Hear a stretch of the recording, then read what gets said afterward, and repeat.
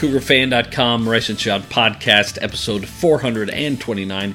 Get all of your BYU sports news at CougarFan.com and support the podcast at Patreon.com/Rice and Shout. Matt, how are you doing there, buddy? I'm doing great. Did you Who's got it better than us?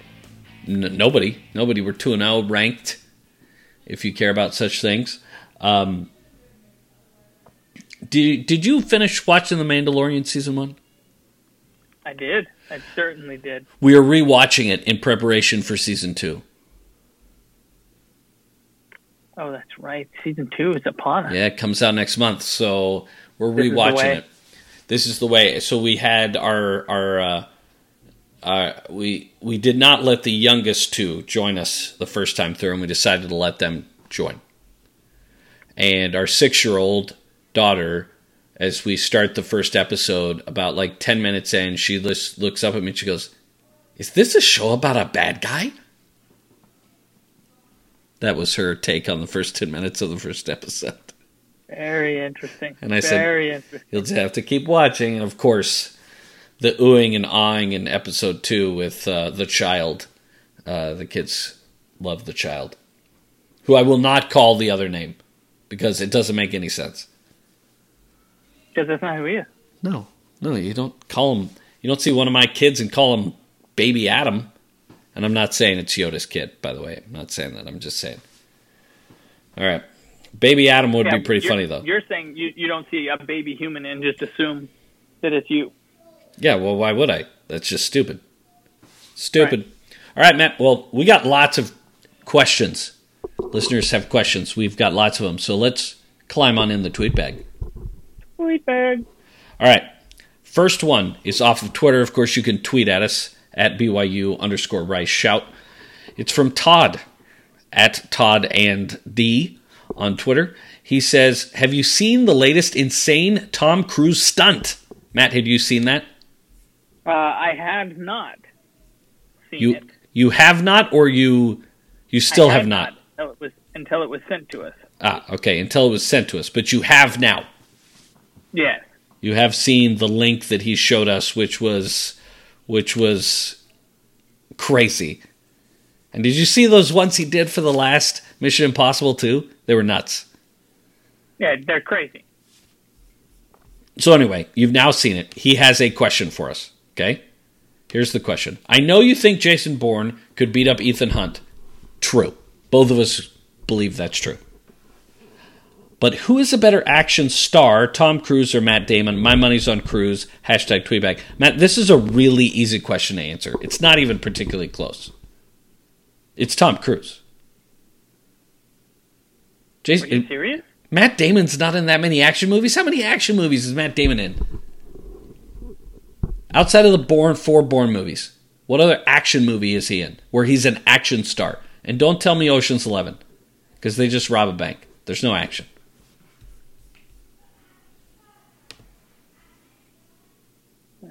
So is it the doing your own stunts that really does it? No, it does it for you.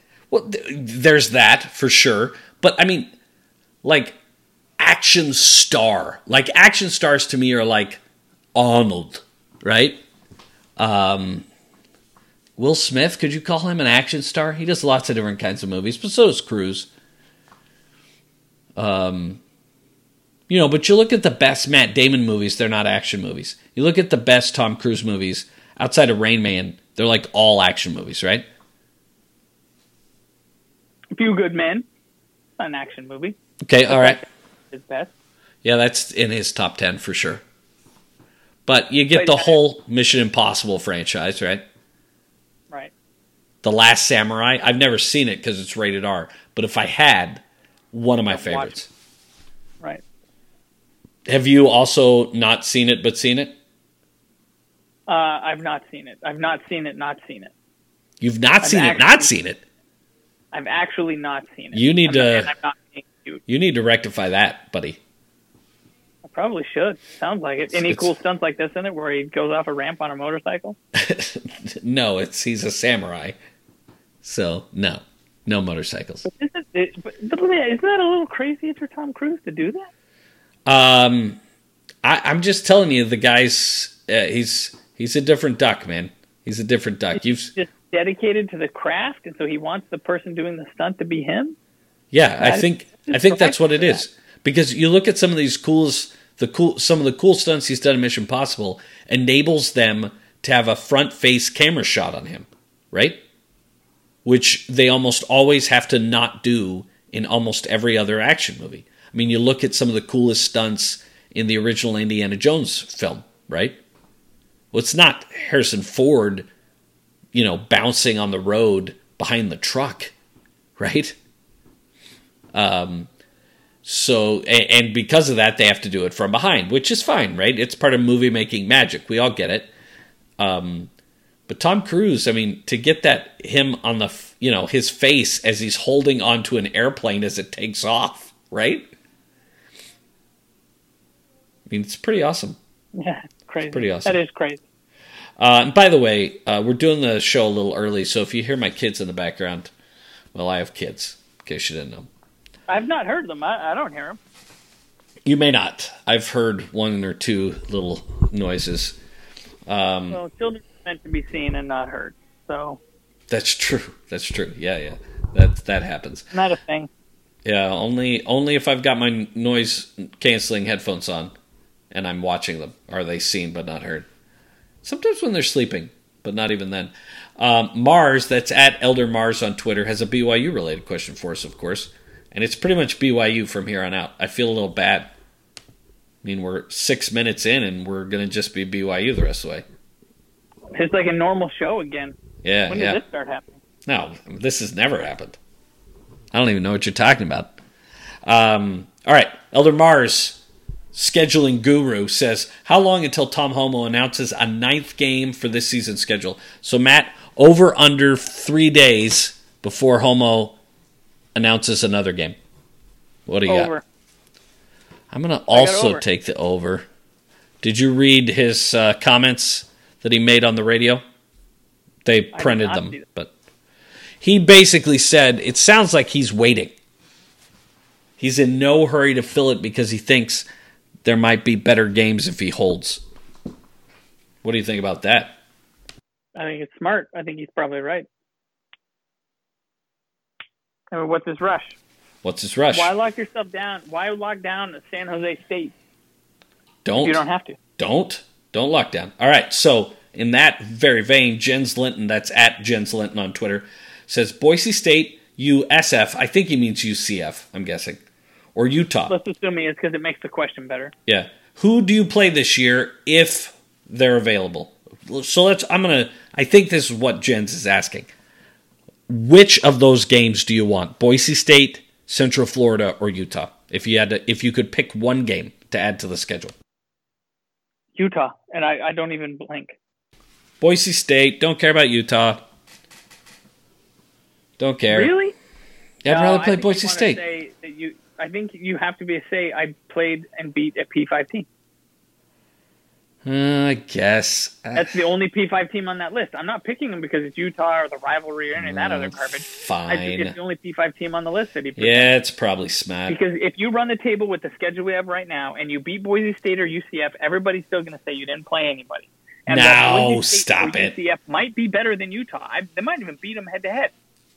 You got to beat a team that's in. If you have a chance to beat a team in a P5 conference with this schedule and in this terrain for 2020, I think that's the team you got to schedule. Listen, I don't care who it is.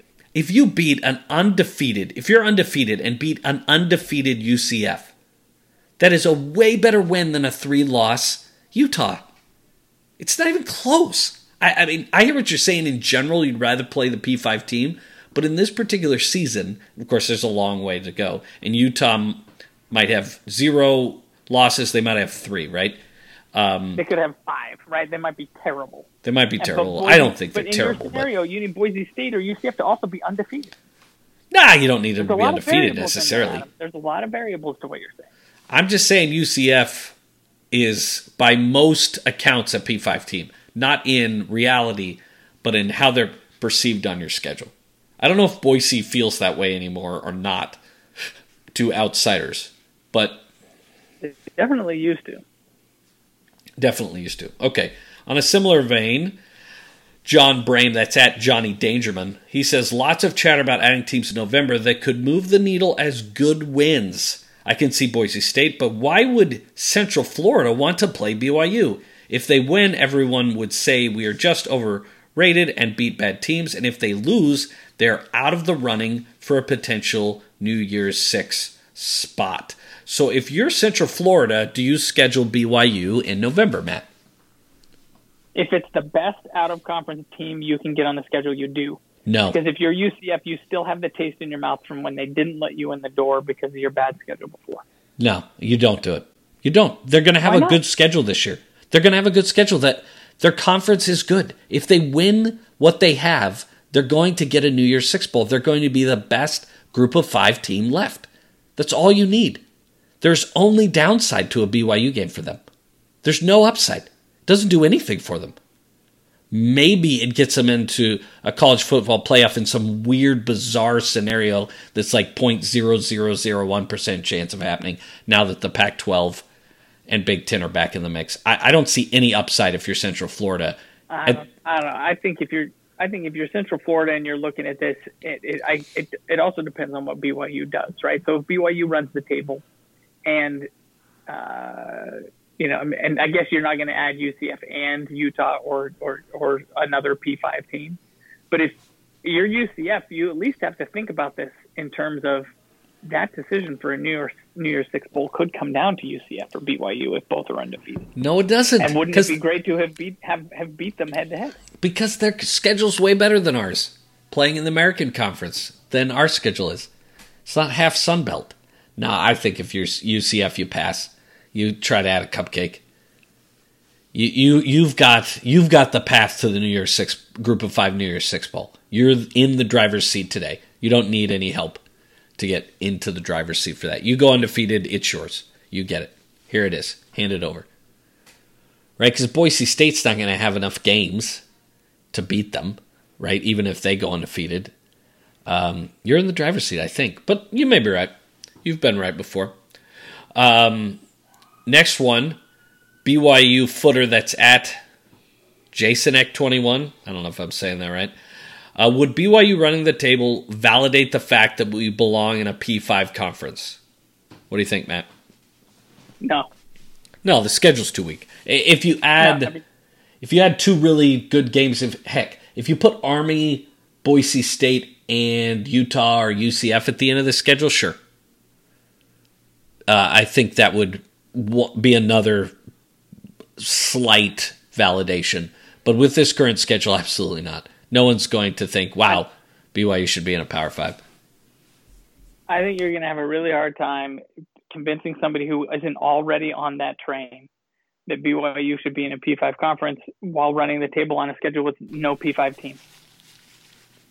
Well, yeah, I mean, and if merit were the base of this, BYU would have gotten in the 80s, 90s, or early 2000s, right?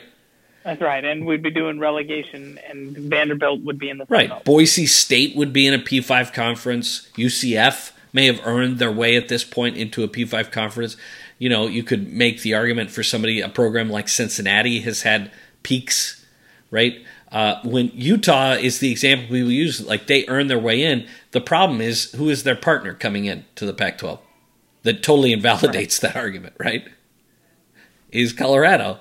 Like Colorado moved over and you're like, oh yeah, Utah earned their way in. Well, what about the Buffaloes? What about these jokers from Boulder? Did they earn their way in? Nope, they did not. All right. Steve Vraska, that's at Steve Vraska on Twitter, says this. BYU has dominated opponents as much as possible through 2 games and dropped in polls with the re-intro of other P5s. Are they dependent upon P5 just beating each other up and multiple losses to crack, say, the top 12? If all W's for the Cougs, how high ranked can they get given the schedule? And we'll just leave it as the schedule today because we don't know what the potential schedule could be.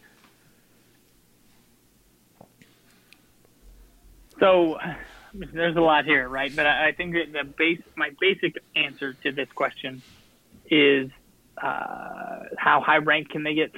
Probably somewhere between 12 and 15, closer to 15. I think they could. I think they could break 12. If you just keep winning, you just keep moving up. You know what I mean? The fact that we got this running start helps us a ton, right? I know we dropped back, but to already be in the top 25 gives you that running start, right? That's true, and a lot of teams benefit from that, from being in preseason top 25 and all this. Yeah. In a traditional season, and sometimes that is what makes it hard for a team like BYU to break in, especially early in the year. But I think with the other P5 showing up, I think getting into the top 12. I think getting in the top 12 is just going to be tough. I think it's just going to be too crowded. It changes. And none of them are playing non-conference games. Yep. So and people have got to figure out how to think about numbers of losses in this weird scenario. They're not all necessarily playing the same length of season. It's just going to be weird. And I think there's going to be teams that get the advantage of just brand equity that may not be as good, that'll end up in some of those top 12 spots.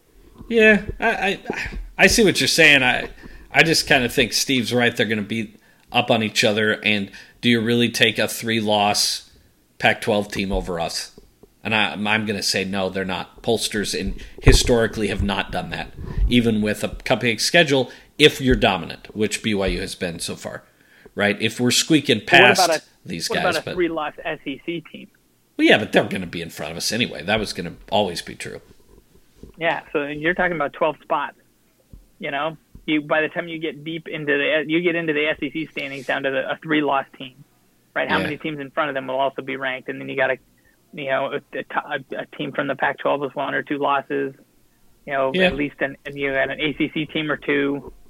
I just think it's going to be tough. I think it's going to get crowded. It does get crowded there at the top. Are you cool with people including Ohio State and Oregon on their ballots right now? Why? Yes. Why are they on there? I don't understand it either. It makes no sense. It makes no sense to me. Put them on the week they start playing, and that's fine. You can put them up at number 2 if you want, right? But I just think it's silly to have Oregon and Ohio State just sit there for the next 5 weeks. It's really weird. They may not end up playing a game. Well, they may never play a game. It's possible. And will have enjoyed a week 4 ranking. Right? Like, why would you even list them yet? I wouldn't list them. Yeah, I wouldn't list them either. How are you going to defend that? 5 years from now, people are going to look back and say, wow, at one point they were ranked in the top 10 or the top 20 during this season, where they didn't field a team, which makes no sense. But you know what this does, in my opinion, is this helps kind of validate the opinion of many of us who believe that early polls are stupid and should just go away.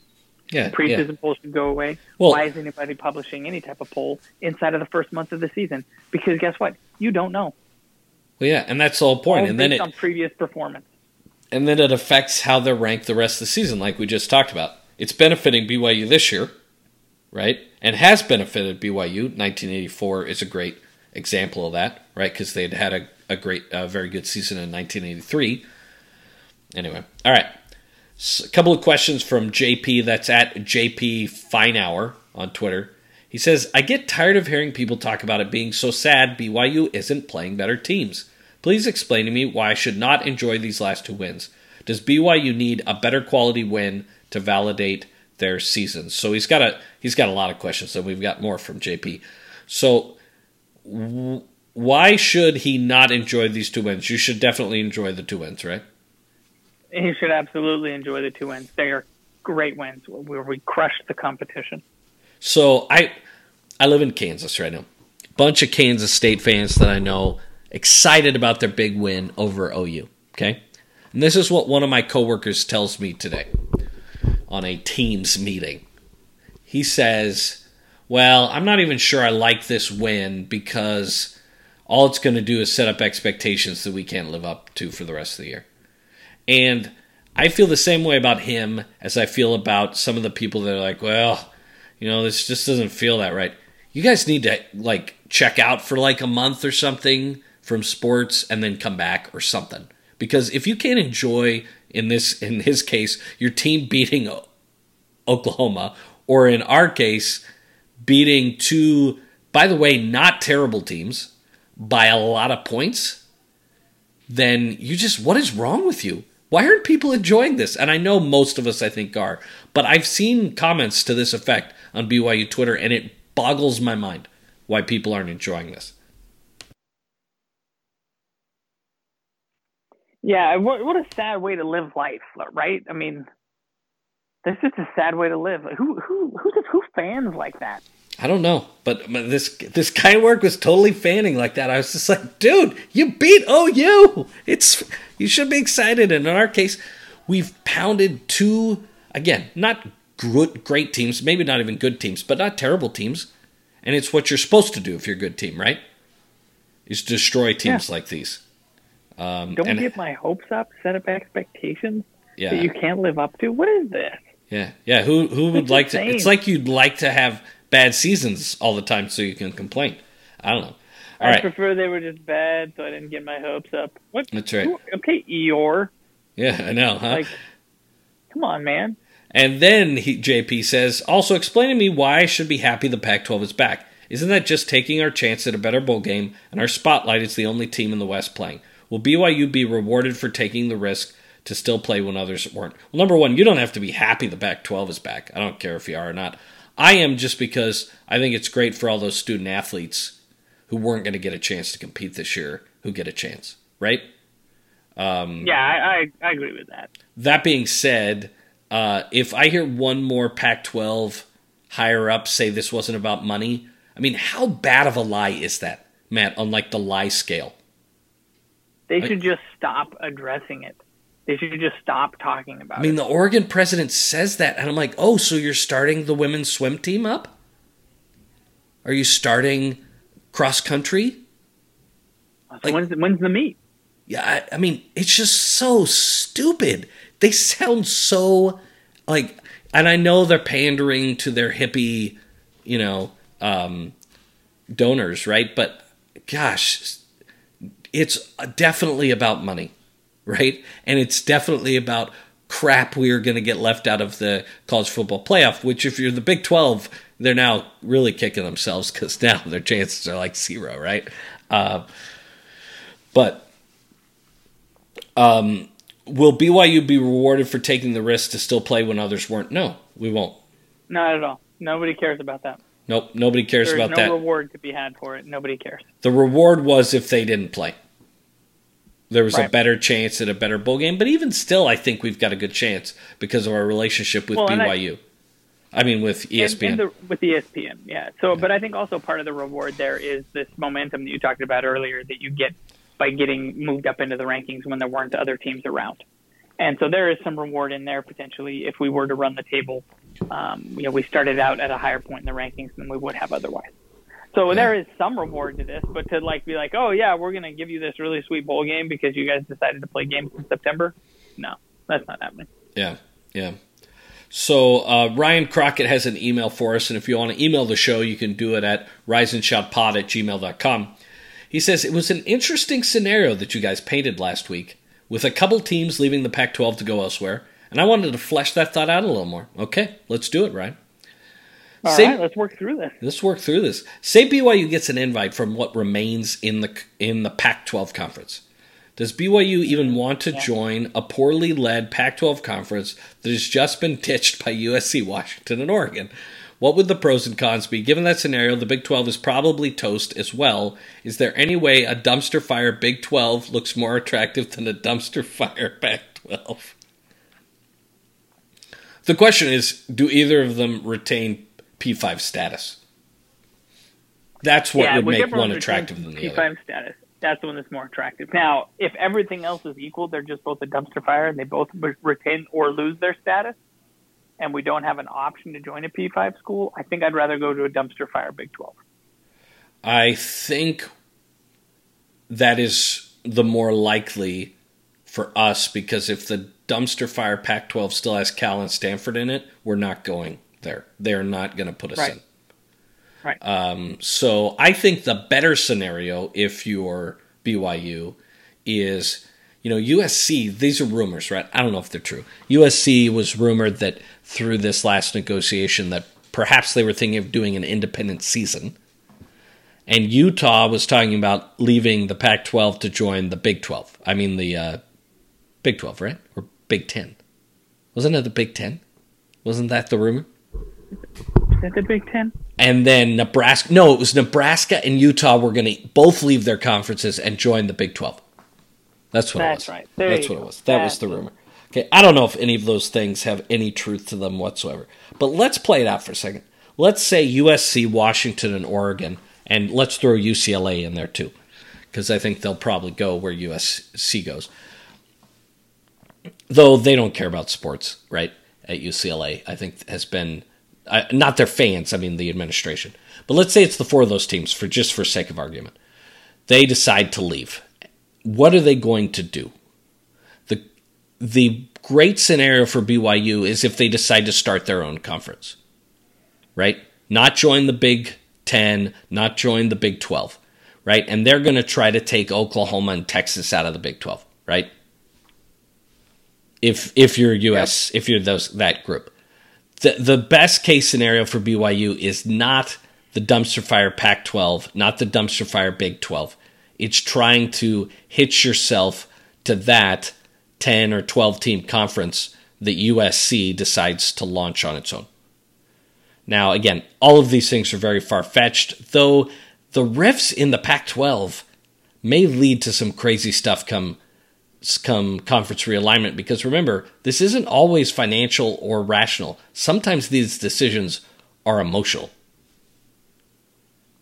So I don't know. But to me, that's BYU's best case scenario, is that you don't have those highly liberal institutions that in that new group that care whether or not BYU is a religiously affiliated school.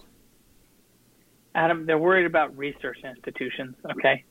Yeah. That's what it is. You bet. Nebraska to the Big 10, big research institution, University of Nebraska. Research institution. Which, by the way, I mean no disrespect to Nebraska. I think it's a fine school. I think the Big 10 snobbery is a little over the top at times. And the Pac-12. Research institution. It's all about the academics, man. They don't care about sports. Do you believe the rumors that USC was considering independent season and that Utah and Nebraska were going to combine to form a new rivalry and join the Big 12? Nebraska's not going back to the Big 12. I was under the impression that Nebraska had burned some bridges on their way out the door. Lots of bridges. They were clearly not happy with what was going on in the Big Ten, though, around the decision to not play. Well, at least Coach Frost.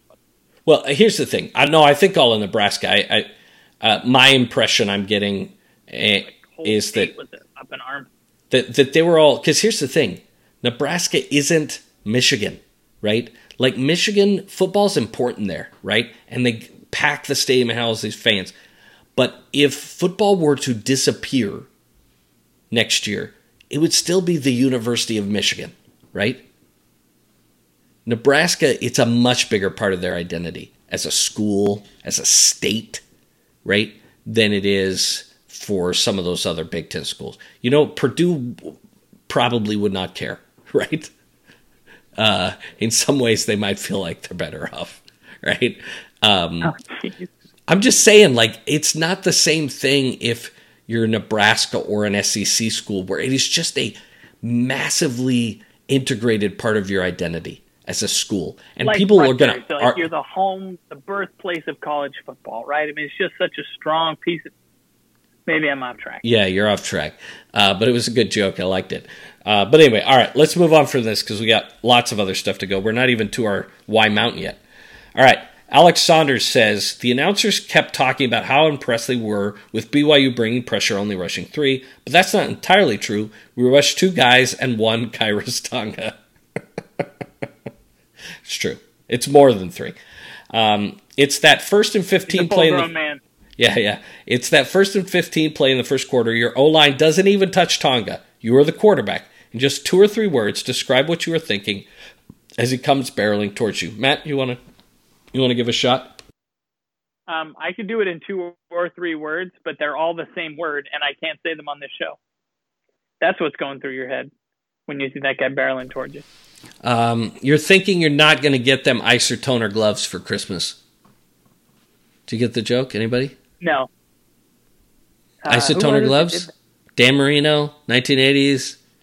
The commercials, Isotoner gloves. You're all too young. Sorry.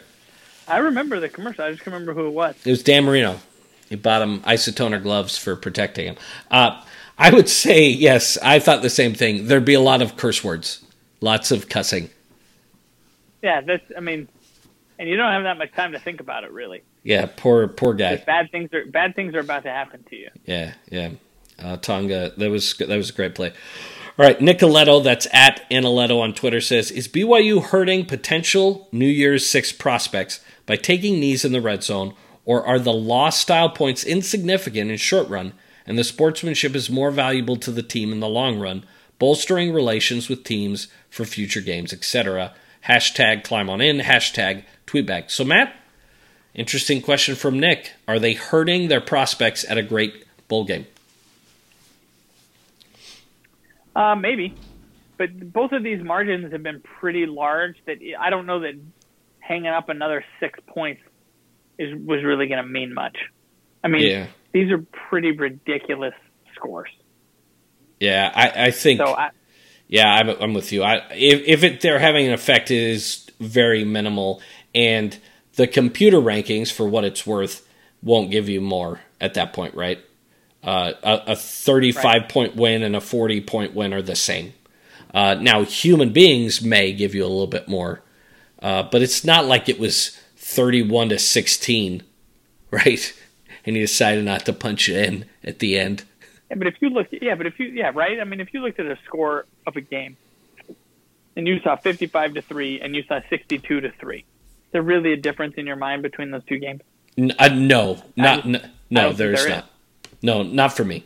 But I can understand why people want him to do that.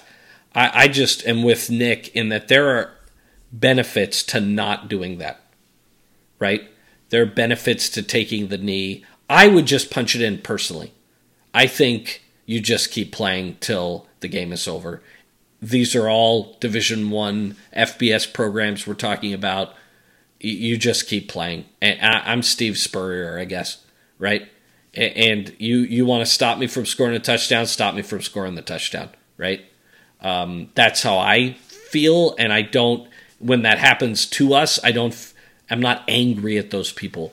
That being said, I think I'm the exception, and I think a lot of coaches, athletic directors, and others view that differently than I do. Yeah, that may be the case. All right, another email, this one from Clayton Smiley. He says, Dear Rise and Shout Podcast. Well, there's no excuses for that win. Can't blame our opponent's lack of tackling or contact in practice for your performance. Which win was more impressive for you? The run-heavy Navy win or the pass-heavy Troy win? What's more impressive, Matt? Oh, geez, I'm not sure.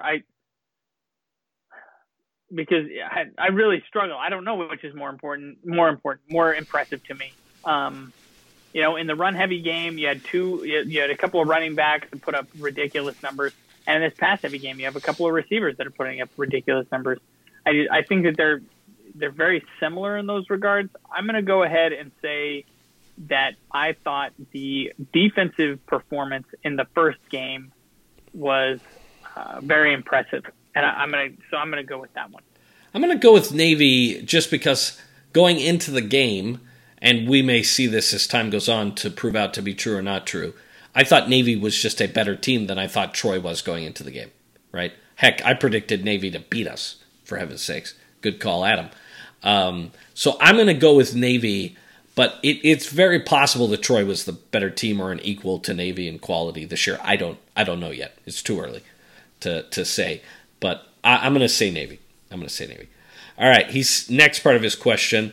Regarding the cardboard cutout fans, we need some real bodies in the seats, especially given the crowd seen it at SEC games on TV this past weekend. But at least next week, this Friday, since there won't be allowed, there needs to be cardboard cutouts of both of you. Well, go ahead and donate them or whatever, Clayton. You How do you contribute. get a cardboard cutout in? I don't know. You contribute more to the BYU community than John Stockton or Karl Malone. That's true. I mean, I don't know that John Stockton or Karl Malone give much of a hoot about BYU sports.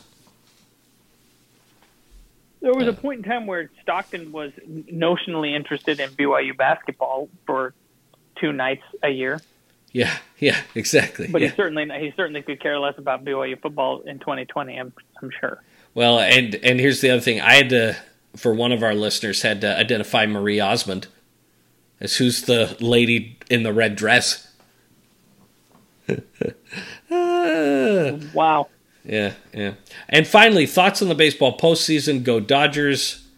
Matt, I'm loving this potential baseball postseason. I mean, the Red Sox are terrible and won't be playing, but it's going to be this crazy format. I have no idea how it's going to play out, but it's kind of been like one of those dreams you had as a baseball fan, that what if they just opened it up and made it this crazy tournament? This is the year. Yeah, and what's interesting is, when they first started on this abbreviated schedule, I think people were giving them something like a 20 to 40% chance of actually pulling this off. And here we are, especially early on, there were some hiccups, and they kind of figured it out. They got it nailed down, and now we're going to get some baseball playoffs, which is cool. Now, I don't know who I'm rooting for at this point, but I think it'll be fun. Actually, you were one of those people that didn't think they'd pull it off. Oh, I thought for sure they would, especially after what team was it that had that first Marlins big breakout? Yeah, and I'm thinking, this is just going to keep happening. Well, and you see, I believe, and nothing against Stuart Mandel and some of these other national reporters that are like, guys, there's just going to be games canceled every week. And that may be true in college football because there's just more games and they're not professionals, right? But there is a learning curve here for the schools, for the students, and for the coaching staff. And Major League Baseball went through that. College football is going through that.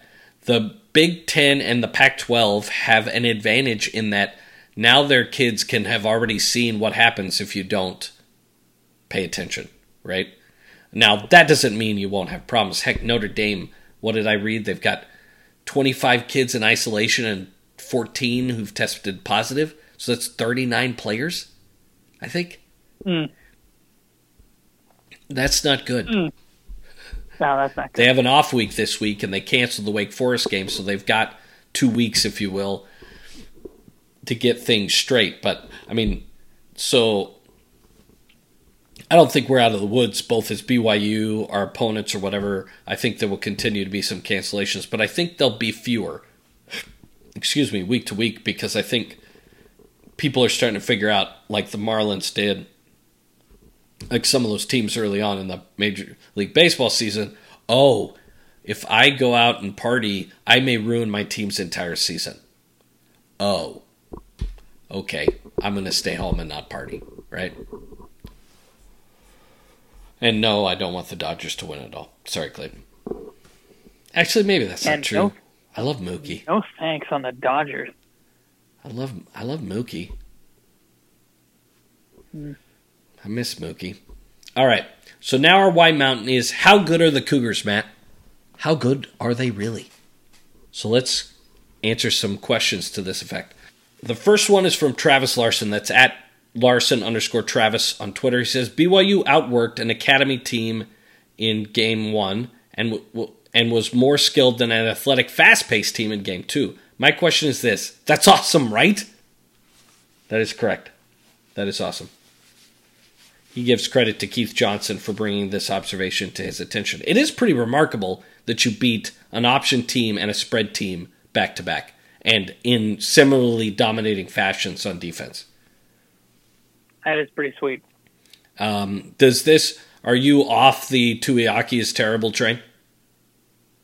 Yeah, I think he's he's shown here some versatility and ability to put very different game plans together in order to be successful against two very different offenses.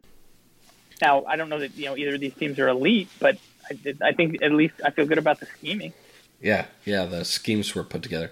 Our brother, Don Mangum, at DP Mangum on Twitter, had this to say. What have been the biggest surprises of the season so far? Just The give me defense. one. The defense for you? Yeah, the defense has just looked very sound. Yeah. Yeah, I would say the defense for me has been the biggest surprise by far.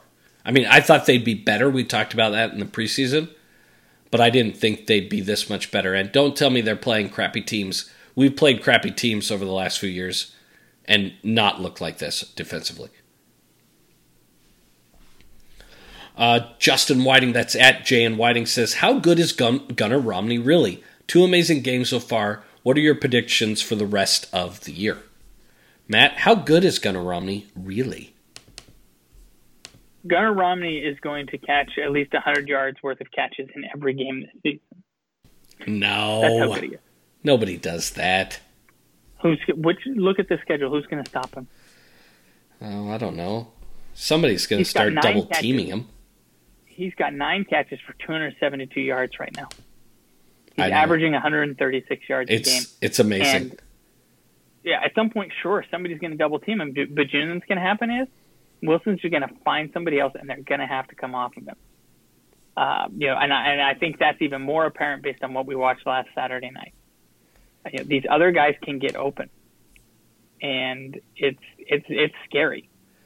Well, we both looked really smart because we picked Romney to be the leading receiver in our preseason predictions. I will say this. This is what I thought we were getting when Gunnar Romney decided to come to BYU.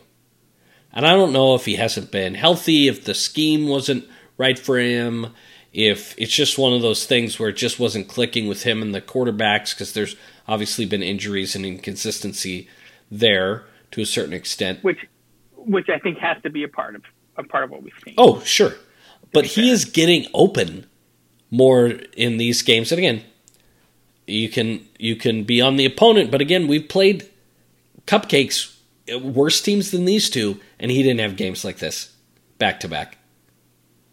So Yep.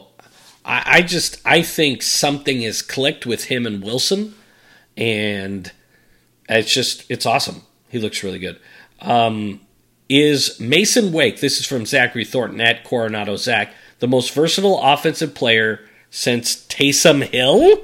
Is that a stupid question, or is that crazy intelligent question, Matt? It's a crazy question. I'm not going to call it a stupid question because I don't think it's totally out of line.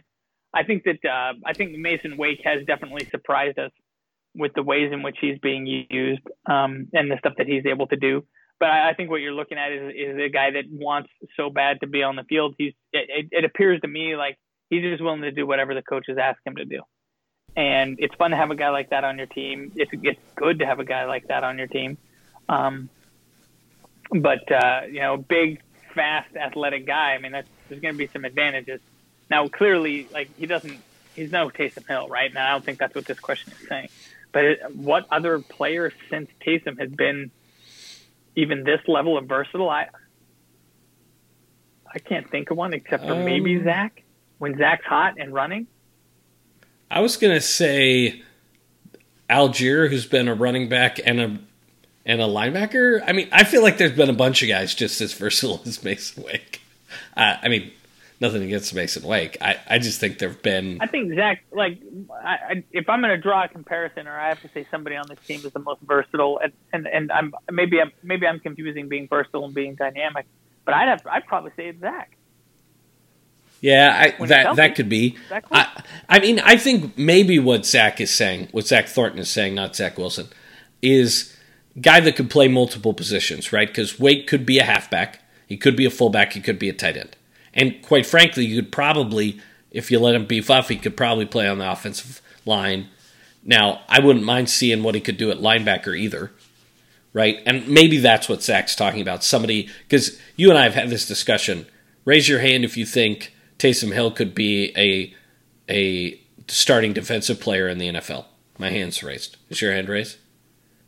My hand is raised. Yeah. Had he come up as a defensive player, I think he'd be in the NFL as a defensive player. And maybe that's what Zach's talking about, versatility. Zach Wilson is not playing defense in college. At least not as high level as he does quarterback. But we also didn't line Taysom Hill up at tight end. We did not, but man, he would have been good at that.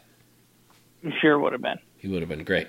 So I don't think it's a stupid question. I think Mason Wake has a lot of versatility. I love what he brings to it. And if you watch his high school tape, which to be fair, I did not until this year. I had no idea how good he was in high school. So we barely knew who he was, right? I mean, yeah. he wasn't a name that nobody was. That's part of what makes this fun is a breakout season. Yeah, and people didn't see this coming for him. Does Rod Gilmore do anything but read the press guide and do a couple interviews ahead of time before his games? Isn't it great? Isn't it just great? He's just so unprepared for anything besides the 3 or 4 things that he's decided to say ahead of time. And he does so many BYU games. I just don't understand. He should be almost like a home announcer, but he isn't at all. No, definitely not. And definitely not from his house. Jeff Johnston, that's at Jeff J BYU. He has the big question for us, Matt. Call this the Why Mountain question. All right? True or false? This is the best overall BYU football team since 2009. Matt, is this the best BYU football team since 2009? No, I don't think it is. Okay, which one's better? 2011, maybe. Nope, that's wrong. And maybe 2016. I would say I'm not with you on 2011. I might be with you on 2016. I'm going to say true. It's the best team since then. Yeah, that's what I'm going to say. 2011 was not a good team. That was, not a bad team, but that was a weak schedule. And they didn't dominate teams like this team's doing. Right? They did beat Mississippi, so that was a good win. Lost to Texas. Destroyed by Utah, remember that? Beat a decent Central Florida team. Beat a bad Utah State. Or was Utah State good that year? I might be missing up years, but I think Utah State wasn't great that year. They didn't destroy anybody but Idaho State and Idaho and New Mexico State. Right? They didn't have big wins. Navy's better than any of the teams they beat big that year. Troy, we'll see. I don't know. It might be 2011. You might be right then. You might be right on that one. Let's see. 2016 was your other candidate. That's Kalani's first year. Win against Arizona. Losses to Utah, UCLA, and West Virginia. We were there. Nice win against Toledo. That shocking win at Michigan State. Mississippi State. Loss at Boise. Yeah, you might have an argument on this one. No, and they crushed UMass, right? So they did blow out. Yeah, but UMass was worse than either of these two teams, right? That's true, but they beat them accordingly. Yeah, but they barely beat Wyoming. Lost a game they should have won at Boise. Yeah, lost a game they should have won against West Virginia. Oh gosh, yes, and probably Utah. Oh yeah, this season kind of makes me sick to my stomach. But see, the thing is, if I take the losses away from the season, away from the schedule in 2016, and I say wins again: Arizona, Toledo, Michigan State, Mississippi State, Cincinnati, Southern Utah, UMass, Utah State, Wyoming. Is that schedule more impressive than the 2020 schedule? And I'm going to say that it is. Oh yeah. That's not even. Yeah, we've got one good team on the schedule in Houston. Maybe Navy turns out to be, top 40 team by the end. Probably not. So you've got, one top 40 team on the schedule this year in Houston, and that's not even a given. We'll see if they're top 40, because the poor Cougars have not even got to play yet, right? And to my knowledge, have not had any problems with COVID, and they still haven't played. They've not had a case, but all of their opponents have, which is just insane. Just stinks for them. It just stinks. Look at his coaching staff then. Offensive coordinator was Ty Detmer. Tuiaki was there. Lamb was still there, but you had Ben Cahoon, Reno Mahe. Much different group than his current staff. Interesting. Totally different look. Different look. I think time will tell, Jeff, but this could be the best team since 2009. If they keep winning like this, and then you throw Boise in at the end of the season or some other good team or two and they win, and go undefeated, I think even with the weaker schedule, I think you'll be able to make a case that this is the best team since 2009. Do you think that's true? A lot of ifs in there, granted. Wait. Yeah, there's a lot of ifs in there. That's hard. Yeah, but do it. Do it anyway. This is what we do here. We do hard things on this show, buddy. Yeah, you could make a case for that in that scenario, I think. But these things are hard to compare. I mean, it becomes kind of a matter of opinion. There's no factual or statistical way to really draw. Oh my gosh, you talked about being like Eeyore. Thanks, Eeyore. Of course, you can't know. That's the fun of it. We debate and we yell at each other. I'm going to say no then. How's that? Is that better? That's fine. You can say it because now I can say you're wrong. See how much more fun that is? Yeah, no. that is a lot more fun, actually. Yeah, it's a lot more fun. But I don't know what this team would need to do in order for me to put them in that category. I don't know what I need to see. They win every game, by 50 points or more. I mean, what do they do? If they do that, that's pretty impressive. Right? I mean, their margin of victory right now is unfreaking real. To have 2 blowout wins like this in a row is pretty rare, regardless of the competition you're playing. It's not like, super, super rare. But if you look at BYU historically, there have been very few teams that have beaten teams like this back to back. And neither of them are FCS, right? Or UMass. I mean, Troy is a decent program. All right, so we'll get out with the game, and the game will be a little over-under for Louisiana Tech and the game on Friday night, which, by the way, BYU is currently favored by 23.5 points. Okay? Over-under on that spread. Are you taking Louisiana Tech or BYU at 23.5? But on the spread? Yeah, on the spread of 23.5. Yeah, well, whatever, dude. Spread at 23.5. I'm taking BYU. Yeah, I'm taking BYU. BYU is 2-0 against the spread so far this year. Interestingly enough, over under BYU getting 595 yards of offense.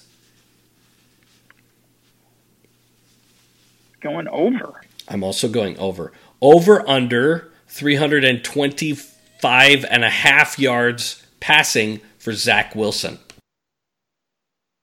Over. I'm going to go under. I think it's going to be a run dominant game. I think watching that tape. Go back to a run dominant game, huh? Well, if you look what Troy tried to do, especially in the first and second quarter, is they were worried about the run game, right? And their safeties got caught looking in a bunch in the first half. And I think Louisiana Tech is going to try to play it more honest than that. And then that's going to just leave some massive holes for Katoa and Alger, right? I just don't think he's going to need to throw for 300 yards. Now, of course, he didn't need to against Troy, right? But Troy did okay against the run early on, not later. It got ugly, but the wheels kind of came off there in the third quarter. Yeah, wheels kind of came off on there. And over under curse words out of the quarterback's mouth, we'll put it at 4.5 when he sees Kairos Tonga. Over under 4.5 swear words. That's an easy bet. Take the over. Sorry, I should have done like 9.5, huh? That should have been the line on that one. Tonga will have over under Tonga at 1.5 sacks. Yeah. All right, Matt. Taking the over there. All right, Matt. Prediction time. What's your final score? Obviously, we're both taking the Cougars since we took them on the 23.5 line. I've got a final score of 42-3 for the Cougs. I got 45-17. So I think Louisiana Tech puts up a little bit of points in junk time, and that's the one I didn't do. Over under Gunnar Romney 115.5 yards. Over. I'm going to take the under, but just under. I think he may get 100 yards again, but maybe not quite as much. And how much does that sting that he doesn't get that amazing catch down to the 1 He doesn't get the TD out of it, or does it matter? That's lame for him. I mean, I thought he was in, but Did you really think he was in? when it first happened, Oh, yeah. I thought he was in when it first happened, but the replay was pretty... I thought... it's funny. We get on the refs all the time, right?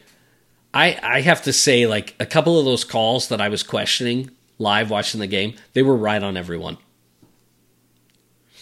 Right? They did a good job, I thought. The refs in both of these games did a good job. I mean, it's easy to say because you win by a bunch, so, it's something. And by the way, are you watching the NBA playoffs at all? I've not watched any. I've watched a bunch, and it's really entertaining basketball. It's been fun. The Nuggets were kind of fun, unless you're a Jazz fan. Sorry, Jazz fans. NBA officiating is so bad. It's so bad. It's just like every time I watch, I'm like it's so inconsistent. Even with replay, they get stuff wrong. I don't know. It blows my mind. But would it be cool if BYU could somehow do a bubble for the rest of the year? I mean, it's totally impractical with a bunch of college students over the course of months, but it would guarantee that we wouldn't cancel any more games, at least because of us, right? Yeah, I think it is impractical. It would probably be useful, but it sounds to me like some of the stuff they're doing might be the next best thing. Yeah, get might Zach be the Wilson next into his own apartment, for Pete's sake. Yeah, get him in his own apartment. And why do you have 4 of star players from the offense living in the same house? No, not this year. So when I worked at a company previous to my current company, there was no joke, and maybe this is true where you work today or where you've worked in the past. You only could have so many executives fly on the same flight together. Have you ever heard of rules like this at companies? Yeah, I've heard of rules like this. Yeah, and that one company that I worked for in the past, that was the case. It was over a certain level, and the max was 4 could go on the same flight. So to some big meetings where we had a lot of people there, you would end up having some executives have to fly on some really crazy flights, or they would use the company jet too, depending on how high up they were. But it was just kind of funny. A couple days early or something, right? Yeah, it was kind of funny because I was not on a flight, and then the admin moved me onto a flight, and I'm like, in a better flight for me, better schedule. I'm like, sweet. And I'm like, why did you move the flight? She's like, I had to move an exec off the flight. I'm like, wait a second. They don't care if I crash down in that plane? Nope. So you weren't on that list? I was not on that list. No, I was not on that list. They're like, it's okay if Mangum goes down. Yeah, Mangum goes down, we'll be fine. He's fungible. All right. Replaceable. Yes. Well, that's what fungible means. We're all interchangeable parts. Oh my gosh, you're both repetitive and redundant. All right. Well, thanks everybody for downloading and listening. We will be back next time, next week, to talk about, I don't know, another game, right? Don't we have another game? Yeah. Playing football, dude. It's like we've got games over and over again, which will be sweet. Hopefully everybody can stay healthy on both our side and who's the next one? UTSA? San Antonio? UTSA, right? The Roadrunners? Yeah, the Roadrunners. Because what's Louisiana Tech? They're the Bulldogs, aren't Bulldogs. Yeah. That's boring. Roadrunners, that's exciting. Mascot. Roadrunners, that's a unique nickname. We need more unique mascots. More unique mascots. That should be a focus of our conversation next week. That should be. We'll talk about that and Bearcats. Right? Because we love talking about Bearcats. All right. Well, thanks everybody for downloading and listening. This is a reminder. If you like this podcast, I say this at the end all the time. Tell people about it.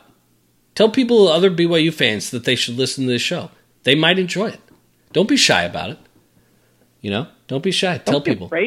Don't be afraid. Yeah, don't be afraid. Tell people. Tweet it out. Retweet it. Put it on Facebook. Tell your grandparents. Tell your neighbors. Tell your... Send it out in snail mail. I don't care. Yeah, snail mail. That's super effective nowadays. People love snail. Actually, I think it's more effective now. Effective, really.